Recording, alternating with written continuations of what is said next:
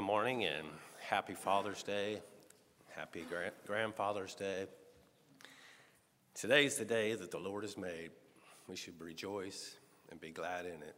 Every day should be Father's Day. I know Mother's Day is a big production. A lot going on Mother's Day. When Father's Day rolls around, it's not so as much as a production. But today's the day we come together to worship our Heavenly Father. In Psalms 111, it says, "Praise ye the Lord. I will praise the Lord with my whole heart, in the assembly of the upright and in the congregation." We came here this morning as an assembly of the saints of God to worship our Heavenly Father. We're come together as a congregation to give him all the praise and all the glory. That's what he's saying. He says, "Praise ye the Lord." We didn't come this morning to be entertained by earthly things. We came to worship our Heavenly Father. So happy Father's Day. I told, we were playing cards a while back, and I told my father, my natural father, I looked over to him, I said, "Well, you may be my natural father." I said, "You may be my father in the ministry, but when we're playing cards, you're my sworn enemy." I said, "The gloves come off." Okay, all right. I got a wonderful father, and I thank my Heavenly Father for him every day. But he says, "Praise ye the Lord. I will praise the Lord with my whole heart, in the assembly of the upright and in the congregation." That's what we came to do this morning. The works of the Lord are great.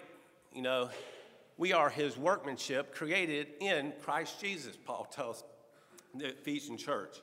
We are his workmanship. His works, the works of the Lord, they are great. You look around and you just witness his mighty works. They're great. Great's an understatement. But we as his children are his workmanship created in Christ Jesus.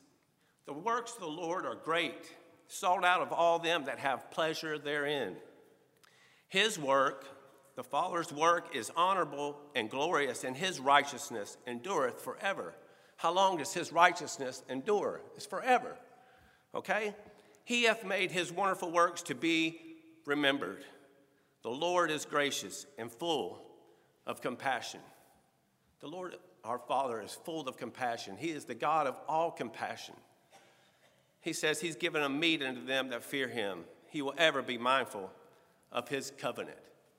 God the Father went in covenant with his Son and the Holy Spirit before time ever began. That's what the Father did. He'd be ever mindful of that covenant. It wasn't the covenant of circumcision. It wasn't the covenant there at Sinai. This is an unconditional covenant that he will ever be mindful of his covenant that he made with his Son to send his Son into this world for you and for I. That is the best gift that the Father ever gave to anybody. He gave his Son for us, for you and for me. What a great gift. I've got a lot of great gifts in my life, but there's no better gift than the unspeakable gift of his Son, Jesus Christ. And your Heavenly Father and my Heavenly Father, he will ever remember his covenant with his people. He says he'll ever be mindful of it. God does not change. He's not going to change his mind. He's going to be mindful of that covenant. And that's why we're to come today to praise him, to give him all glory, give him what he deserves, because he's going to be mindful of that, whether we're mindful of it or not, whether we go astray, whether we do things that come in between and worship things and take hold of things that come in between you and him, okay? He's not going to forget his covenant. He's ever going to be mindful of it. Thank the Lord, right? He has showed his people the power of his works, that he may give them the heritage of the heathen. You know the power of God's works. I was thinking the other day, I was thankful for gravity. And he's like, "That's really silly, Tim." Why are you thankful for gravity? 'Cause I was thinking about that. You know, you wouldn't be able to run and play and have joy in your heart and walk around. You'd have to have something tied to your leg to hold you down here in this life. You know, the little things. His works are awesome. His works are mighty. His works are to be remembered.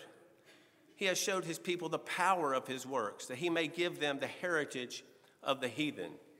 The works of his hands are verity and judgment. All his commandments are sure.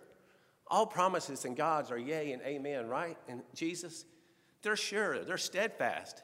His promises will come to pass. We can count on the promises of God. His commandments are sure. They're sure. They're sure than the nose on your face. They're sure when it comes to God. They stand fast forever and ever. How long? Forever and ever. Amen. We sing that song forever and ever.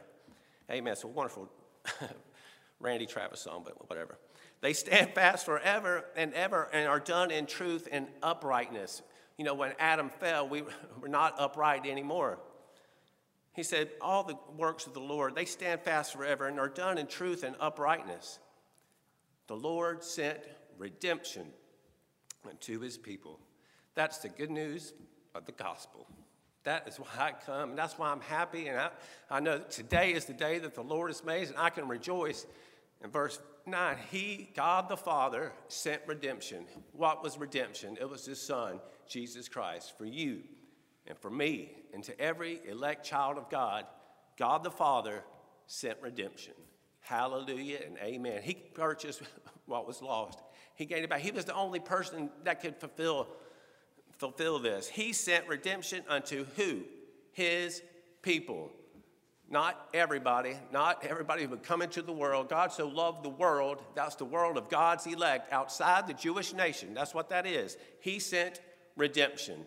I can stop right there, and that'll be the great message that we can carry through this week. The Father, our Heavenly Father, who has blessed us with all spiritual blessings in heavenly places, he sent redemption. We didn't redeem ourselves, not by the blood of bulls and goats and every which way but loose. He sent redemption until his people. He's got a people, and I'm looking at his people here this morning. You wouldn't be here if you weren't a child of God. I'm telling you why. There's plenty other things that draw the attention of each person who goes around here in this earth. There's lots to be entertained by. There's lots to grab your hold. I heard something the other day on the radio that church should be an excuse to miss other things, not other things are an excuse to miss church. I love that. And I'm just going to, if you didn't hear it, there you go. But church should be an excuse to miss other things that this world deems more appropriate. He sent redemption unto his people. You know, James says that every good gift and every perfect gift is from above. That's where it comes from. God the Father sent redemption. Every good gift and every perfect gift is from above. And it cometh down where? From the what? The Father of lights, lights of discernment. He has shown his light. You know, his word is a light unto my feet. You know, it's a lamp unto my feet and a light unto my path. He's God. He created the light, but God is light.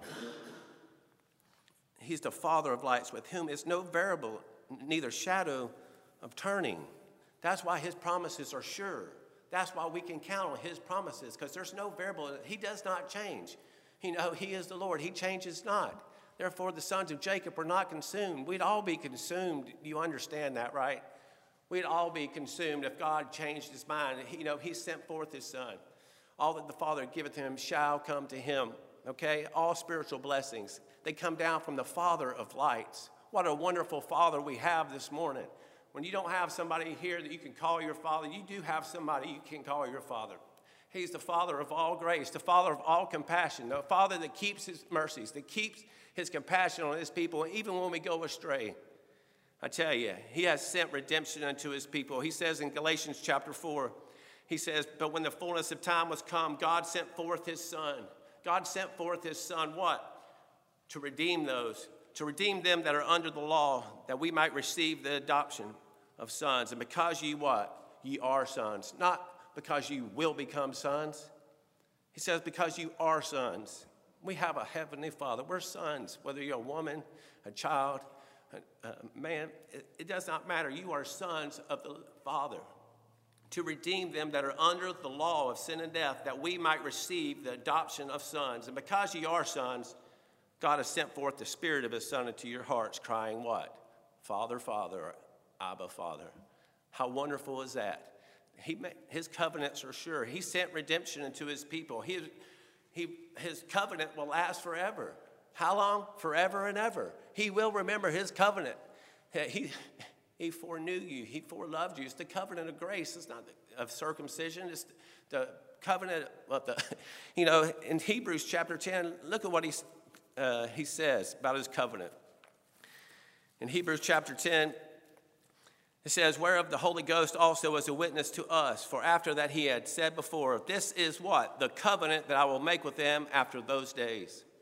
Saith the Lord, I will put my laws into their hearts, and in their minds will I write them. He wrote the law, on tablets of stone back on Mount Sinai. In the New Testament, in the new way, he has written them upon their minds and upon their hearts. That's the covenant-keeping God. That's what he will perform. His promises are sure and amen. Thank the Father. This is the covenant that I will make with them after those days, saith the Lord. I will put my laws in their hearts, and I will put them in their minds, and I will write them. Who's going to write them in their hearts? God is, okay? We're not going to be, it's not by works, it's by his righteousness. It's by his love and compassion. He will, sometime between conception and death, every elect child of God, he's going to write them in their hearts and in their minds. Who is going to do that? God is, okay?